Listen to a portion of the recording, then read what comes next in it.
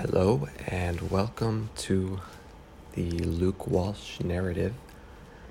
And in this first publishing, I'm going to explain a little bit about social media formats and the history of the internet and podcasting and the sorts of distribution tools and company approaches that I expect will be the sort of anti-fragile core computer infrastructure development that I expect will lead us into a more connected future.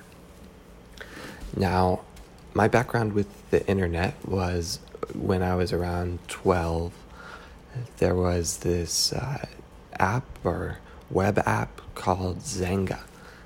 And I can remember going over to a friend's house and seeing that his sisters had created these Xanga sites where you could kind of have friends on Xanga, and you could change what the colors looked like, and you could create a sort of a blog or something like that. And then from Xanga onward through, I'd say high school, into college, I spent a lot of time, just like most of us do, on messaging apps with my friends, because that really maps to what we do in everyday life. You know, we spend time with 1, 2, 3 people. We might have a phone call, and messaging apps were a natural extension of that. So in the very beginning, when I got a cell phone, which I guess was, the first time I went to school myself in 7th grade, I wanted a phone to talk to my friends. And I can vividly remember being in the Sprint store, looking at flip phones, going from, phone that was wired to the desk to phone that was wired to the desk, wishing I could afford a Razr phone because that was the big one at the time. Not being someone who needed a BlackBerry. And I was asking the teller at the counter, like, which one of these phones runs AIM, because that's where all my friends were. And he ended up pushing me toward SMS, and I just kind of defaulted into using phone numbers. But then there were a lot of things about SMS that felt really backward. I had started using AIM, where you could send anything you want. I think we could even send photos.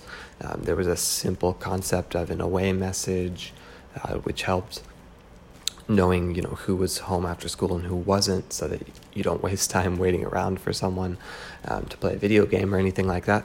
So SMS it felt backwards for a few years. And fast forwarding through to when I got my first iPhone. And iMessage is a really interesting thing because we've aggregated all of our messages onto Apple's messaging server, but it works really well, at least on iPhones, in this backward compatible way with SMS and MMS. And so I pull iMessage out as an example of something that I use myself, because I tend to trust Apple if I'm going to trust any company with how they will treat my data. And they've given me something in messaging that I now use just with everyone who has an iPhone. That's kind of where I default. But I don't think it's the end state.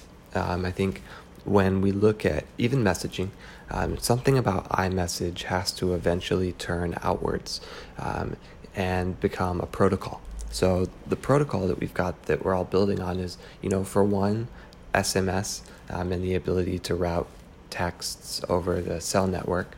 On the other hand, maybe email.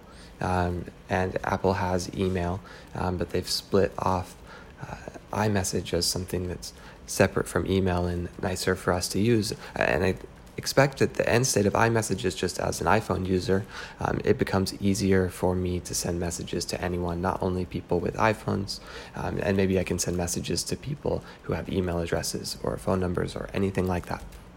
So, what does all this have to do with the first episode of a podcast? Well, the name podcast comes from the iPod. So, like Kleenex or tissues, we have this vestige of a company that really invested in a format around sharing They call it, long form audio that's highly produced. In my case, it's going to be mid form audio that's unproduced entirely.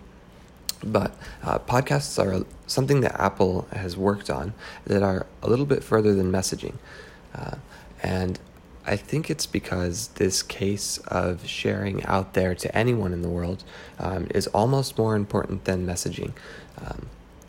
Now, I think that there's a third social case we have, which is where Facebook comes in. And it's this ability to share things with individual people that's between messaging and publishing to everyone. And if we have these three things, they are essentially the irreducible privacy models of the internet. There are cases where I really do want to share photos of, maybe a mountain that I hiked or a mountain that I skied with 100, 200, 1,000 people that I know. But there's not much reason to put it out publicly because I care about creating noise. And if someone that I'm not close friends with is listening to me, I'd like to really focus the content that I put out. So yeah, we've got that third case, which is like the ability on Facebook to share something with friends or, to exclude from individual people or just create this list of privacy that's possible because Facebook is enforcing that DRM or digital rights management for us. I often talk about that third case is like DRM for everyone. What we had where you could buy a DVD, but you're not allowed to copy and send it. It's your DVD. Facebook gives the power that those DVD creators or film producers had to anyone to share something on the internet and not need to worry about the hassle of sending it individually 100 different times or this being publicly available. So the next thing I did after using Facebook quite a bit in college, I was looking for people to work with. And for me, work has never really been about a job. I was fortunate to grow up in college at a time when we had hackathons, and primarily work was just people who were excited about doing something with computers in the same room, drinking probably too much coffee or Red Bull, but we just naturally tended together. So I wanted a way to explain to people that I might work with what I was interested in, and so I put up my first website. And my first website was extremely simple because I didn't know very much, frankly. And my perspective was that if I could just get text out there on the internet, that was mostly good enough. So if you want to, you can actually visit my website, which has not changed since I was in college. But I just put some HTML on GitHub. I created a bash script that merged together a few HTML files because I wanted something like a sidebar. That was a feature that I built for myself, which was just copy and paste so that I could have a sidebar. And it's just a few pages explaining that I liked rock climbing, I liked longboarding. I was kind of interested in social media at the time and what new formats might look like around photo sharing. So that's, I guess, naturally why I ended up trending toward talking to people who were working at Facebook and eventually joining the company. But yeah, that website is at lukewal.sh.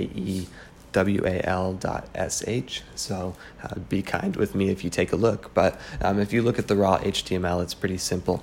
And so I think now with podcasting, we have something similar, where podcasting is basically just RSS for audio files. And I love that. I love how simple it is.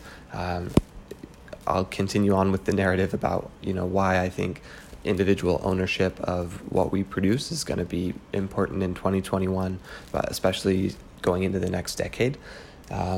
And it's a bit easier to listen to audio. So I don't really like typing a bunch of text.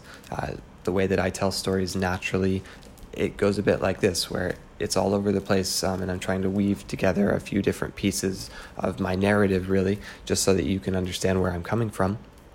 And it doesn't come across well as an essay. I'm not really that interested in publishing books or things like that. And when I listen to other people, I'll exercise, I'll jump in the car, I'll throw on a podcast. So yeah, that's why I've chosen this format. And I've moved away from existing aggregators and platforms toward more protocol-based approaches, which I'll expect is the future of the internet.